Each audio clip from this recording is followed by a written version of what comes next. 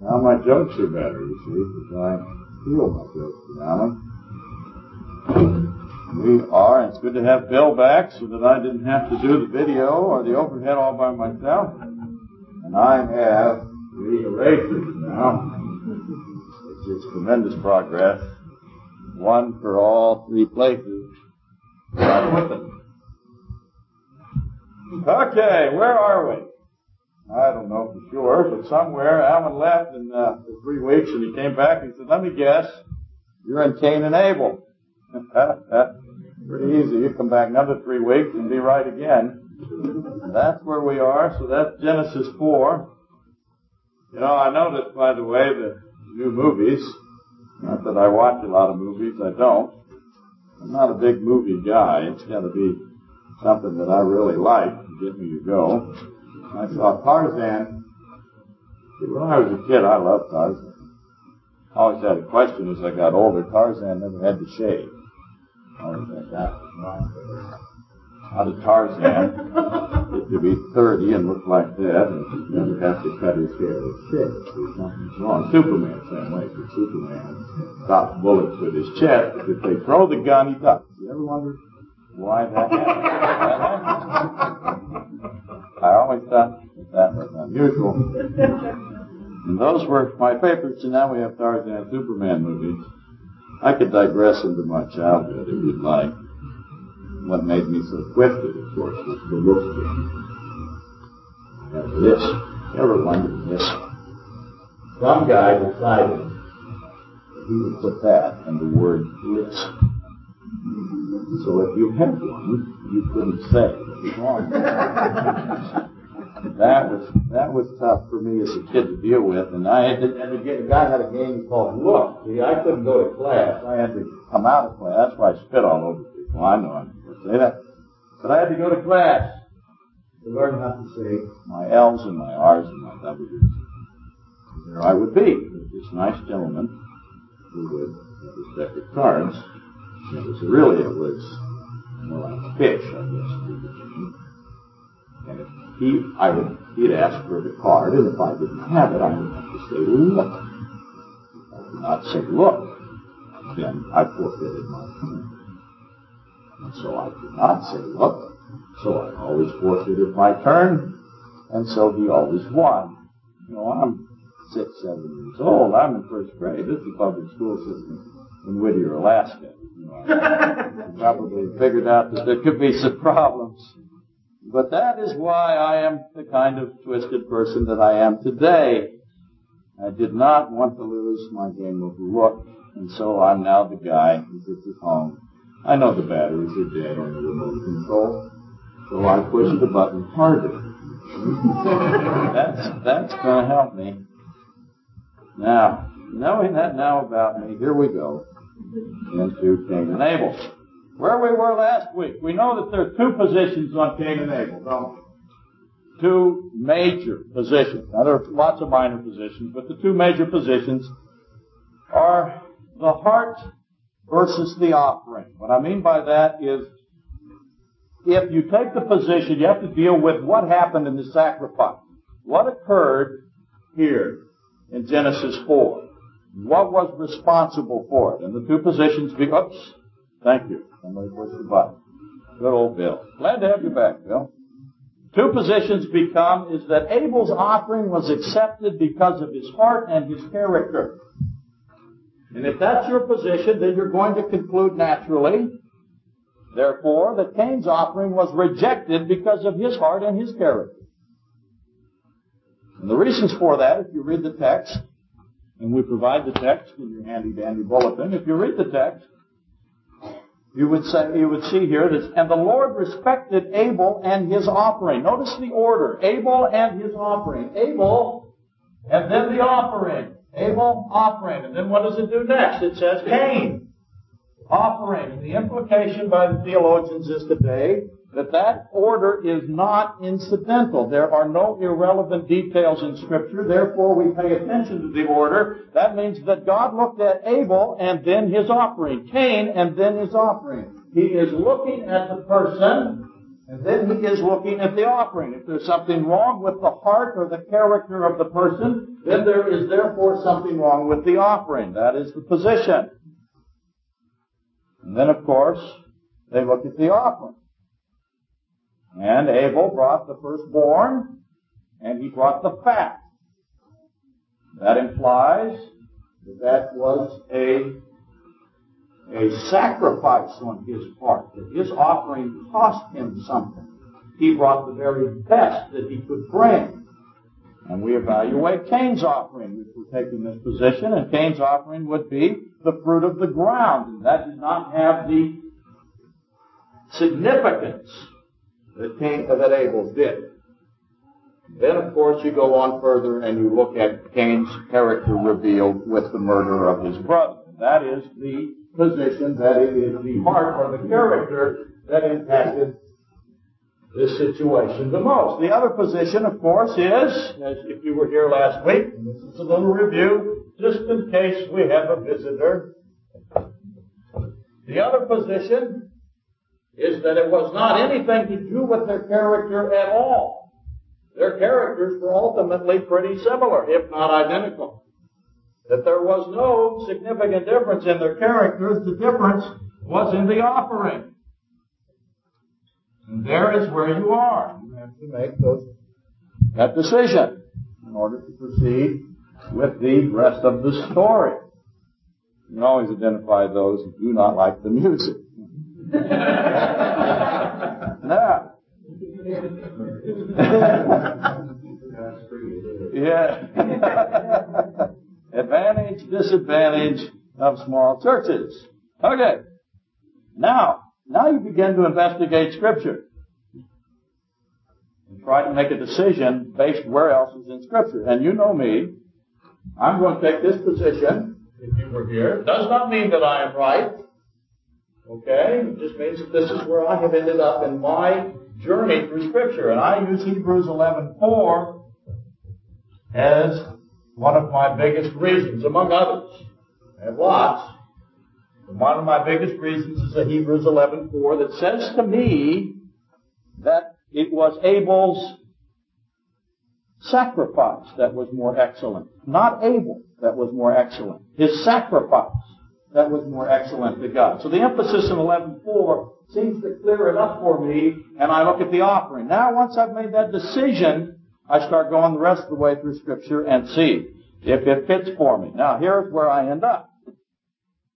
See, Abel, following the first revelation of God, which was the 4 points, if you remember. The 4 points is, 1, sin has to be covered. God reached out his fig leaf removal day, remember? God said sin must be covered. Fig leaves are not acceptable. They don't work. God alone will cover sin. With his own effort, his own self. No one with him. He alone. And death is a price that must be paid for sin. Those were the 4 points of the first revelation of God in Genesis. Now, Abel, I believe, is following that revelation. And here's what he's doing. He's agreeing with God. See, he brings in his offering, he brings a lamb, the best he can bring, a spotless, innocent lamb. He's agreeing with God. He's taking God's side. Now, if he's taking God's side, by the way, who's he taking God's side against? That's an important point if you take my position. He's taking God's side against himself. He's agreeing with God. He's saying, listen, I am a fallen sinner. I have distanced myself from you. I am confessing that. I am worthy of death. My only hope is an innocent substitute. My only hope is blood of an innocent substitute. Taking my place, accepting my penalty. And Abel took God at his word, in a sense, that when he offered this sacrifice, his faith was such that he believed it would be accepted. And was it accepted? Yes, it was. It was accepted. Now we contrast that with Cain, right? And what did Cain bring? See, I'm focusing now on the difference in the offering. Cain brought 2 things, really. Perhaps more, 2 for sure. He brought fruit. of the ground.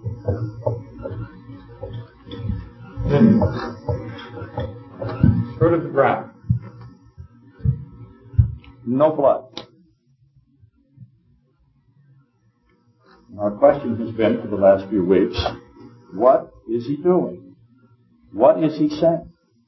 Is he saying that sin is not, if you contrast that with Abel, is he saying that sin is not inherited? Is he disagreeing with God that sin needs to be one? Is he saying, I have no sin? Is that a possibility? And if he has sin, is he saying that he could provide his own suitable covering for it? That he does not need the blood of an innocent lamb? And was he also saying that unlike the revelation that God gave to his father and mother, the ground was not cursed for him? Is that where he is headed? See, Abel confesses his need for a substitute. Cain apparently, or appears, to not do so. One has blood, one does not. That's a significant difference in the offering. I'm going to ask you, is there a significant difference in their character? I can see a tremendous difference in their offering. Now I go through the Bible and I look at stories to determine whether or not I have a similar story that repeats itself. And I do, really quickly. I have Israel and Egypt, among others. I have Israel and I have Egypt. Did I spell Egypt right? Yea, for me. And God comes through there as they are about to be delivered. The angel of death comes through, and there is a difference between Israel and there is a difference between Egypt. And what is the difference? Is it in their character? Would you like to stand up and debate whether or not Israel was a nation of great character? I think you'd have some trouble with that. Especially if you read the history. It does not appear that the character of Israel was too spectacular. But yet, God came through one night, didn't he? And there was a difference between the two of them. One had what? Blood. One did not. One was passed over, one was not. And did anything to do with the character? See, the story begins to repeat. I look at the tax collector and the Pharisee, and we evaluated their character from the outside. Of course, we should never do that, should we? Because we cannot do that. We do not have the ability to judge the heart of man. That is God's domain alone. But if I evaluated the tax collector and the Pharisee, I would take the conclusion, being stupid, that the Pharisee was the man of great character. The tax collector was not. But Christ said the opposite, didn't he? He was looking somewhere else, and I wonder sometimes if we get carried away with character. Why are you angry? That was the review. Why are you angry? And Cain was very angry. See? God accepted, as we discussed, most believe that he accepted it with fire. He accepted Abel's sacrifice. He did not accept Cain's. And then he asked, why are you angry? And why has your countenance fallen? So we know two things. We know that Cain is angry. And we know it shows. And we know that God asks. That's 3, sorry. Why does God ask? God doesn't know why Cain is angry. He doesn't know why Cain is feeling bad. This is a perplexing question. Why would Cain be angry? It is a question that has bugged many, many people. Why didn't Cain just say, made a mistake, sorry about the fruit, let me have a sheep, boom, everything's fine. Why didn't he do that? Why didn't he humbly realize his error? Why not? Why did he not follow the instructions that Abel followed? What is the difference? Now we're back to character again, aren't we? We're beginning to say, evaluate whether or not these things can be separated. Can character and offering be separated? That becomes a clue or a question for you. Doesn't it seem simple? I mean, I'm not a smart guy. But if I reach over and put my hand on the burner and it goes, I don't put my hand on that burner again. I put my hand on the coal burner. See, I learned that way, and kids learn that way. And if there's a wall, I run into the wall, bam, which I do a lot in my life, and then I go back and say, whoa, a wall, I think I will go this way. I can do that. And so when I do that, I put myself in this position. Am I stupid enough to bring fruit? Oh, yes, I am. I am stupid enough to be fruit. Am I stubborn enough when I see it's the wrong thing to not go get the lamb? By God's grace, I hope I am smart enough to go get the lamb. I hope that God puts inside me the wisdom to do that. I know on my own, no. So I can look at this and say, it's possible I could be stupid and do this. Why would I rebel? Why would I, if I know the offering of blood and lamb is the one that I'm supposed to have, the innocent substitute is the one I'm supposed to have, why would I rebel and go be a fruit of the fruit tree? Why would I do that? Why do most rebel? I mean, here's truth. Here's salvation. Is there a big crowd? It's a narrow path, isn't it? Why do most rebel? See, it speaks to motive. And that is where we're at today, isn't it? We are trying to evaluate the motives of Cain. God intervenes. He doesn't have to intervene, does he? He points out that Cain, that there is no reason for him to be angry. Why does he do that? Why is God even injected here? Cain is angry. His countenance is fallen. Why does God say, why are you angry? What's wrong? Why do you feel bad? Why does God get involved? See, don't you question that? He provides a solution, doesn't he? If you read on. And this is a difficult verse in Scripture. Read on. What's his solution? Why are you angry? Why has your countenance fallen? If you do well, will you not be accepted? That is God's solution. If you do well, will you not be accepted? Do what well? And is that a good translation? By the way, it is not. I hope I have somebody with King James here today. If you have King James, raise your hand so I can pick one. Good old Bill. Okay. Not that King James does something much, much different in this verse. Remember, as we talked about, this is a verse that theologians have fought over for centuries. 4:7 of Genesis has never been found to be acceptable by any large majority position. And I'm going to give you all of them, hopefully, today. But God intervenes and He seems to provide a solution. If you do well, will you not be accepted? In other words, if you take that interpretation, and that's the New King James, you take the New King James, it seems to say, provide the proper substitute, everything will be okay, forget the whole thing, move on, back to normal. Why wouldn't we do that? I made a mistake. I have the wrong position. You have shown me by Abel's sacrifice that I have the wrong position. I'm sorry. I humbly resubmit the proper sacrifice. Back to normal. Everything's fine. Why wouldn't he do that? Seems that God gives him that opportunity, but Cain wouldn't do it. He didn't change his offering. Instead, what does he do? It just doesn't seem that difficult to me. I bring a fern. I'm supposed to bring a fern. I put a fern there. Nancy says, no, I want a lily. Okay. I bring a lily. How much trouble is that? Why can't I just conform? Why didn't Cain conform? It's a big mystery here. Instead of conforming, instead of resubmitting another offering, what does he do? He takes an extraordinary step. He gets very angry. His countenance falls. And he does what? He kills his brother. That's what he does. Doesn't that seem really rash and unusual? It makes no sense what could possibly be his motive for killing his brother. That just doesn't seem to fit. Some wonderful statements. Let me read one. And one is by a wonderful man who said this: unless the darkened understanding of man be illuminated by the Holy Spirit, the human heart rebels against the idea of the impossibility of approaching God except through a blood sacrifice. And that is true today, and it has been true throughout the centuries. Natural man hates the truth of substitution. Is that what's going on here? Very likely it is. But why? He's gotten to see his parents do it. He's gotten to do it himself. As you know, I take a position. This is a man in his 30s. Why now this change? And why does this change cause him to murder his brother? It makes no sense. Story has never made sense to most. My hope is that it will begin to. Let's back up. Genesis 4:7, very important verse. Let's read the whole thing this time.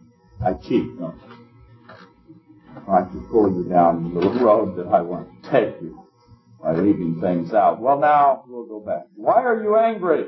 Why has your countenance fallen? If you do well, will you not be accepted? And if you do not do well, sin lies at the door, and its desire is for you, but you should rule over it. Understand, if you take that position, that is not the accepted position in Scripture. If that's what your Bible says, or something very similar to it, you're going to find out, I think, if you study, that's not the accepted thing. But a very important word, the first mention. You know me, I believe in first mention. I'm the guy that pays a lot of attention to typology, and every time I can find the first mention of a word, boy, I grab onto it because I need to know it's there just in case somewhere else is referring back to here, and there's a very important first mention in this story. There's two, really.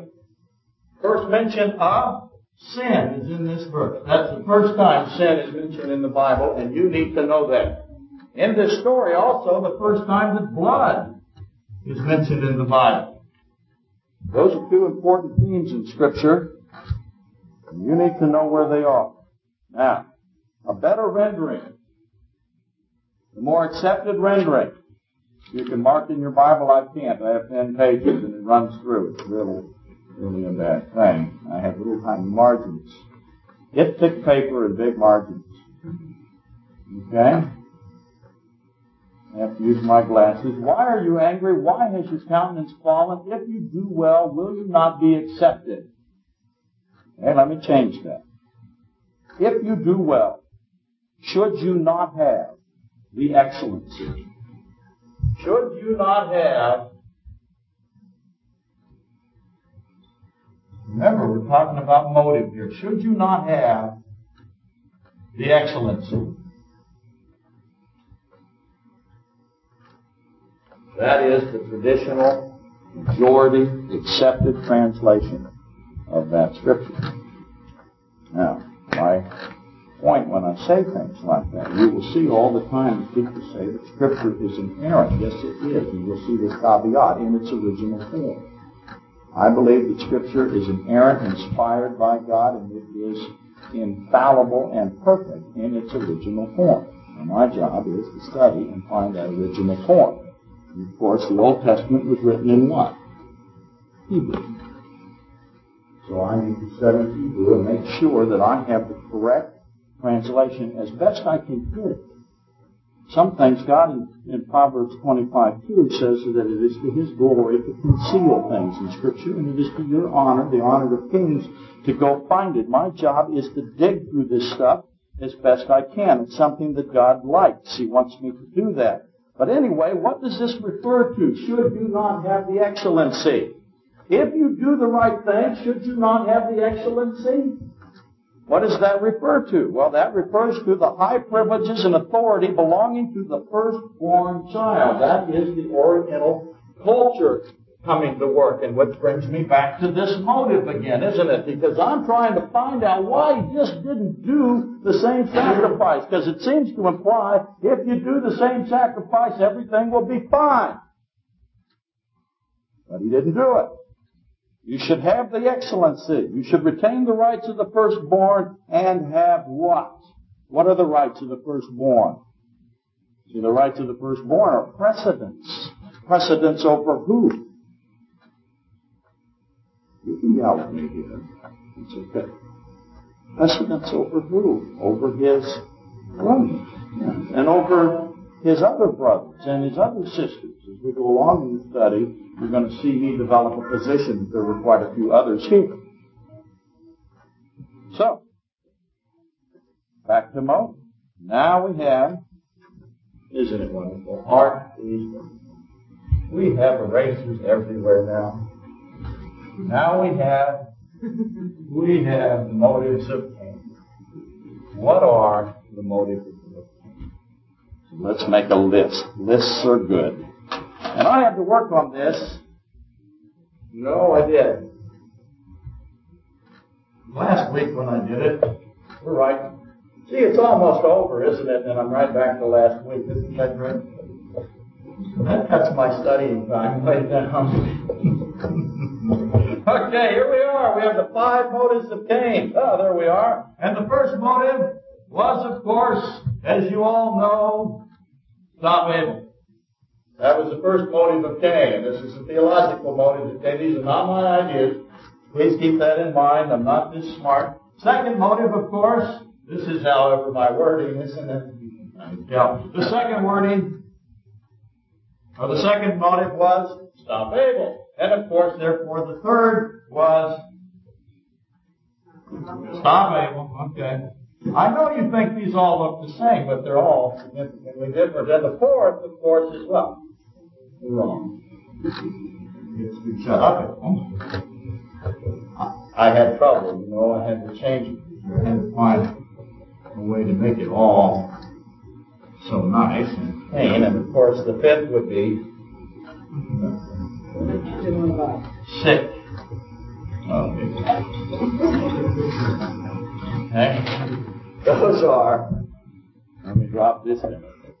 Those are the motives that are most, those 5 motives. There are some others, but these are the ones that are predominantly argued in theological schools that none of us will ever go to.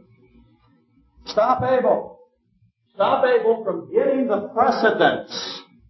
See, do we have a transfer of the excellency here? Because Abel's sacrifice was accepted and Cain's was not, does that also transfer the excellency? Does that transfer the precedence? So, stop Abel from the excellency. Is that what Cain is worried about? Is he worried about now Abel leaping him and becoming and having the rights of the firstborn? Has that story ever showed up in Scripture anywhere else? We can think of a couple, can't we? Joseph, real quickly. Were we worried about that? Were those group of brothers worried about Joseph? Yeah, well, he did, didn't he? How'd they like that? They don't like that very much. And then, of course, you have Esau, huh? And that whole story seems to be about the transfer of the excellency that belonged to Esau. And here it is again.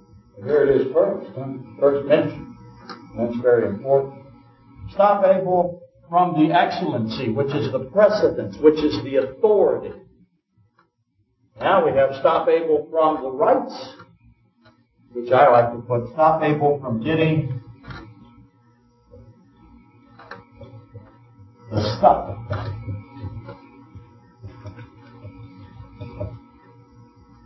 You can really see the separation. It's really the same thing, isn't it? To stop Abel from getting the excellency, and I have divided the excellency into 2 parts. I have divided it from the religious or the precedence or the authority and the material. So in other words, it becomes down to this, doesn't it? It becomes power or greed, doesn't it? Now, third, stop Abel. Stop Abel from fulfilling prophecy. Fulfilling spelling in the ear, huh? What prophecy am I talking about here?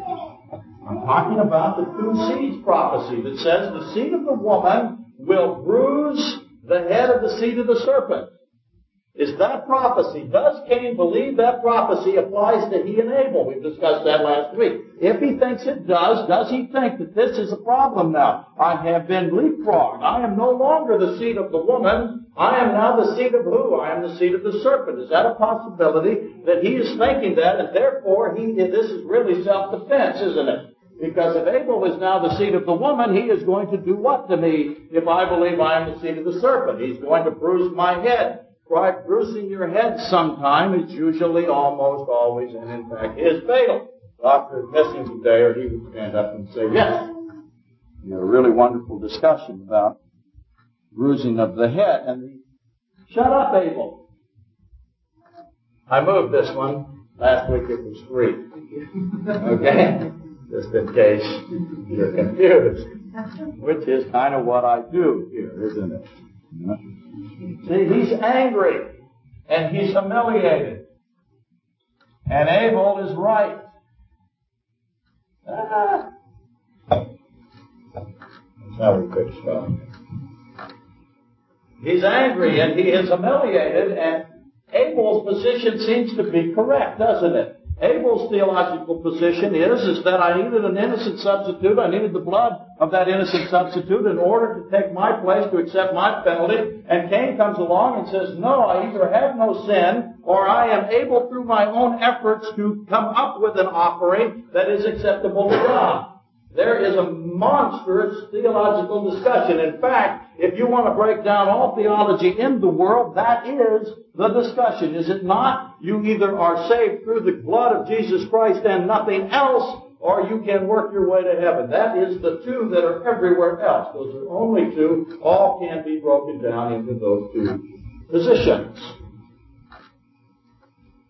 And who was right? Abel was right. Now, is Cain so angry and so humiliated at being wrong theologically that he's overcome, that he is just in a rage, in a passion, and in that passion, he decides that he's had enough of this guy's position and I'm going to shut him up? Do we have people killed over theology in our world? We do indeed. That has happened all throughout history. Is that what's happening here? Is that his motive? And then, of course, sick of him.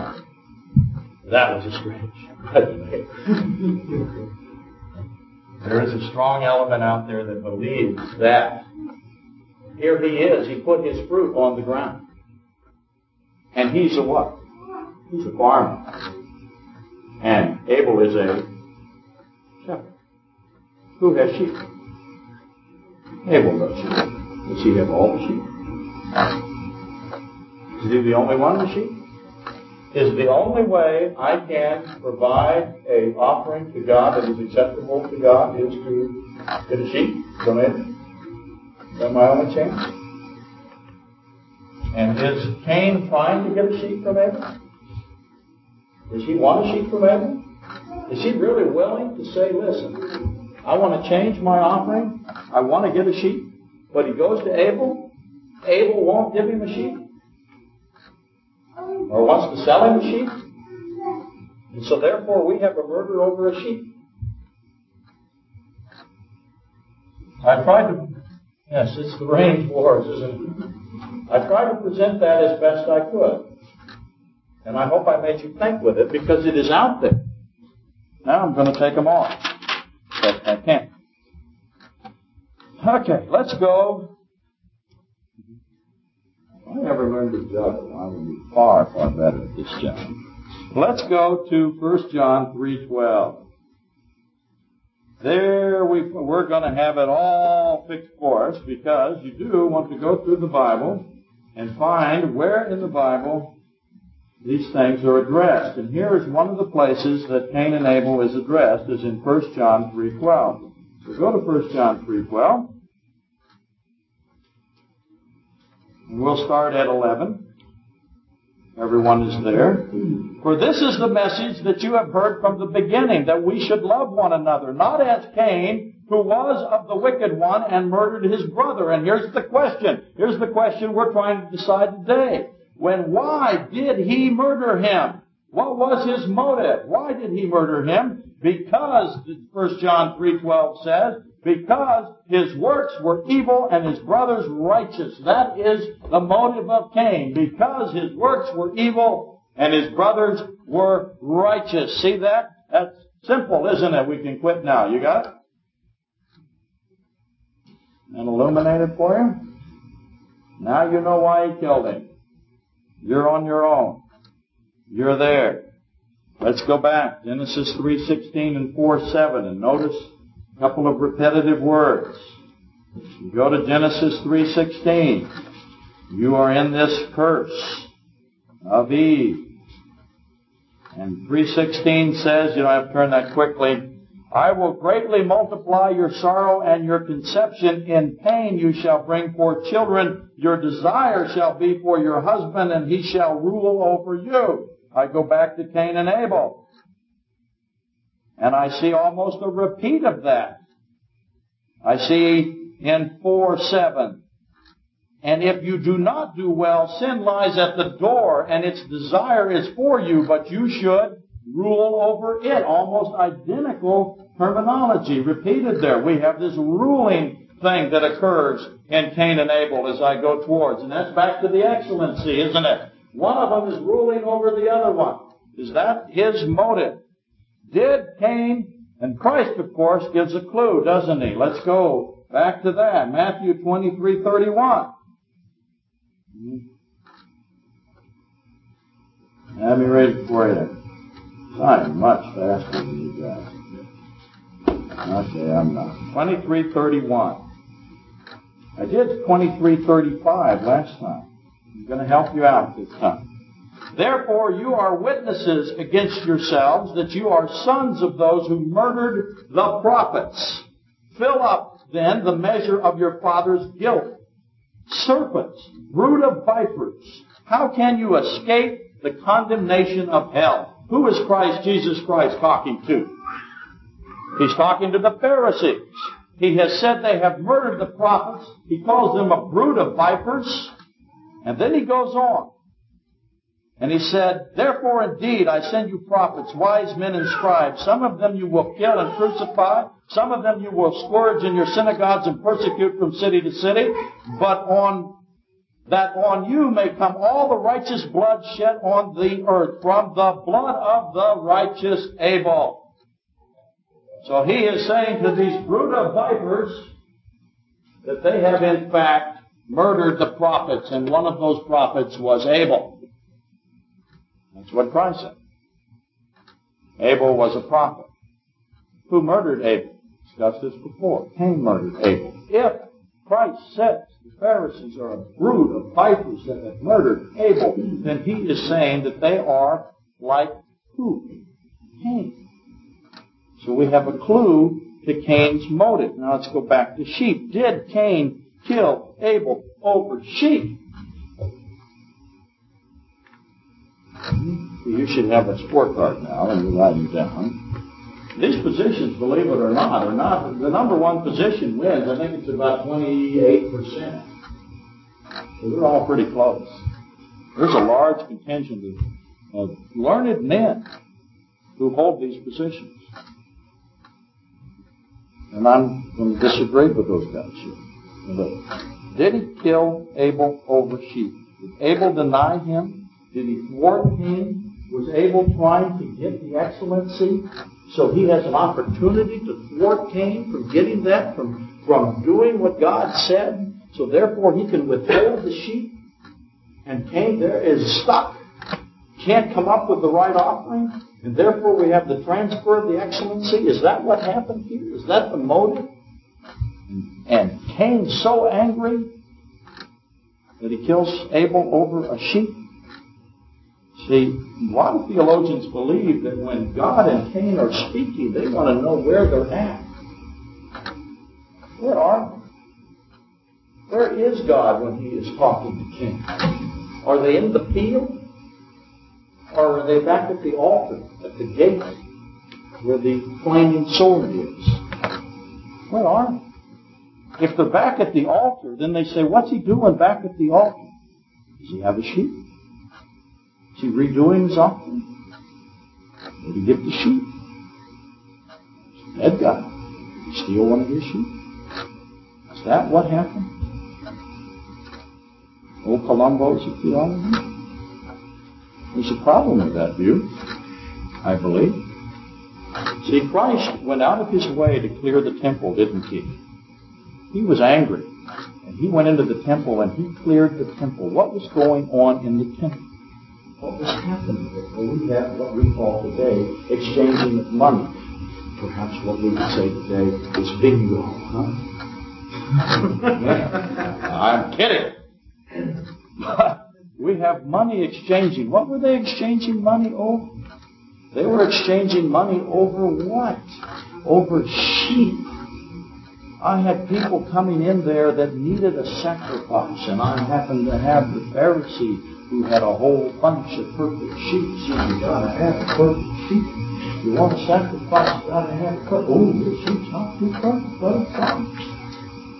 You have one on. You gotta do something right. You better know. Christ took particular offense at that. He was not. What? He cleared that temple. Sheep's That's an important aspect of this theology point, isn't it?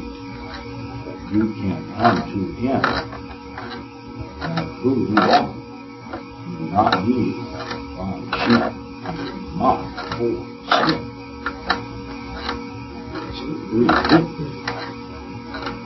He would not have called Abel righteous Abel if Abel, after thwarting him, trying to sell him the sheep. So I think we can get rid of him. Sick of Abel.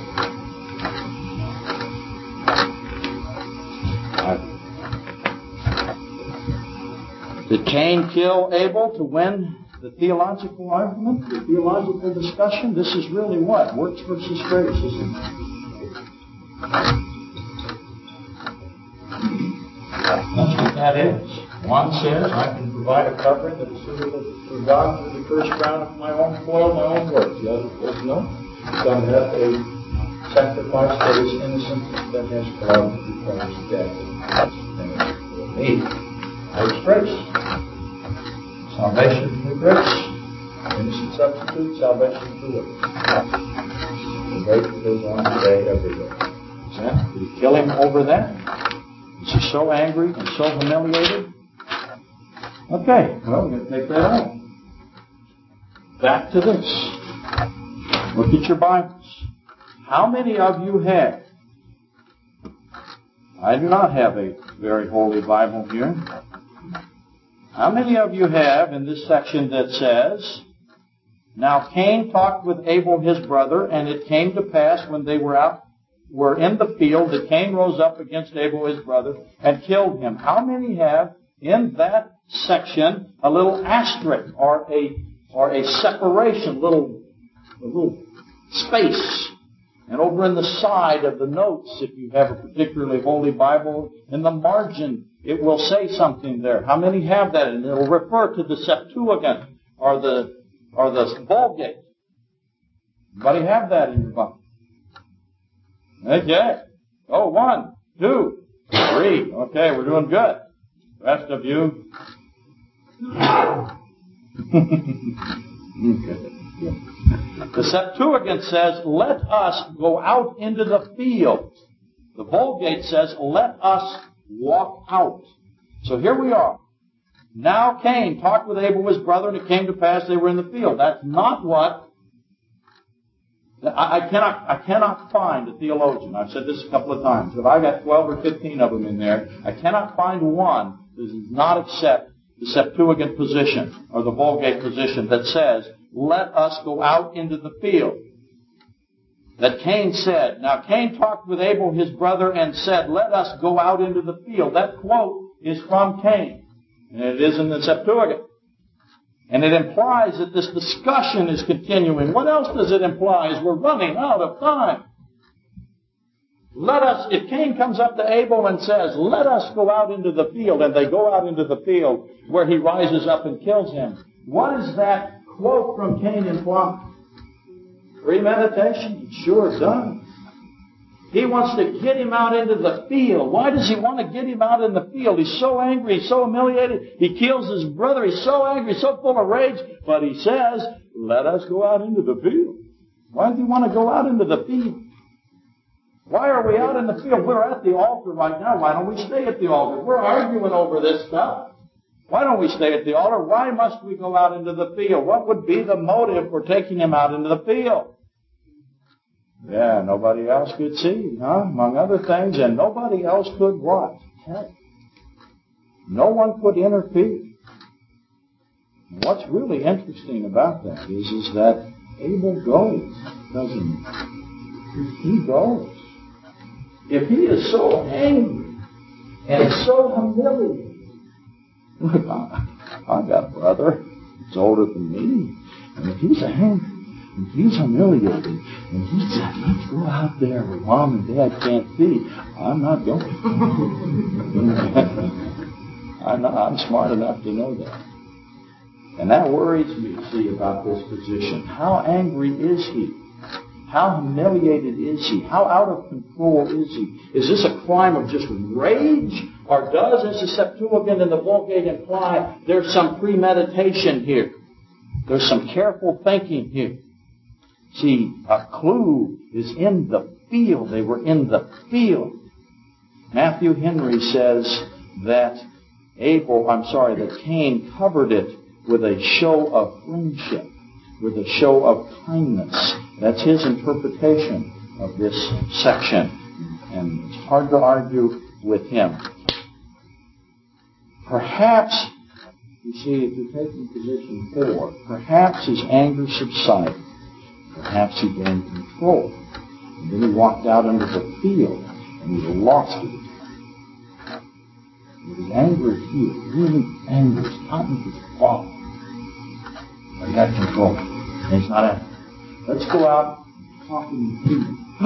He's angry again. You like that? Why go out into the field? And it says he talked. You see, going out in the field causes a control to be present. And certainly not a rash anger. So it occurs to me that this is probably not why he killed Abel. Are we going to finish today? We have 3 left. Did he stop him for self-defense? Did he stop him from getting his stuff? Did he stop him to cause the excellency to remain? Let me say this about the seed thing. Cain, if he took the position that he could work his way in, he finds out that that is not true. God will not accept it. If he takes the position that I am sinless, and therefore knows that the Redeemer that would come later out of Eve, light, is also sinless, and therefore I am the Redeemer, the seed of the woman, he found out now that isn't true, didn't he? He has sin in him. His offering wasn't accepted. Whose offering was accepted? Abel's. What did that offering say? That offering said Abel had sinned. And God said yes. So Abel is not the Redeemer, the seed of the woman. God proved that here, didn't he? Abel has sinned. Cain is also not the seed of the woman, is he? He has sinned. Therefore, both have sinned. Neither is the seed. These are smart men. I think they figured that out quickly. There isn't a seed versus seed problem here. Clearly, that prophecy does not apply to these 2 men because they both are sinful men. And if they were confused about that, they're not confused now. So now, I think you can get rid of that. Which means, if you want to know my answer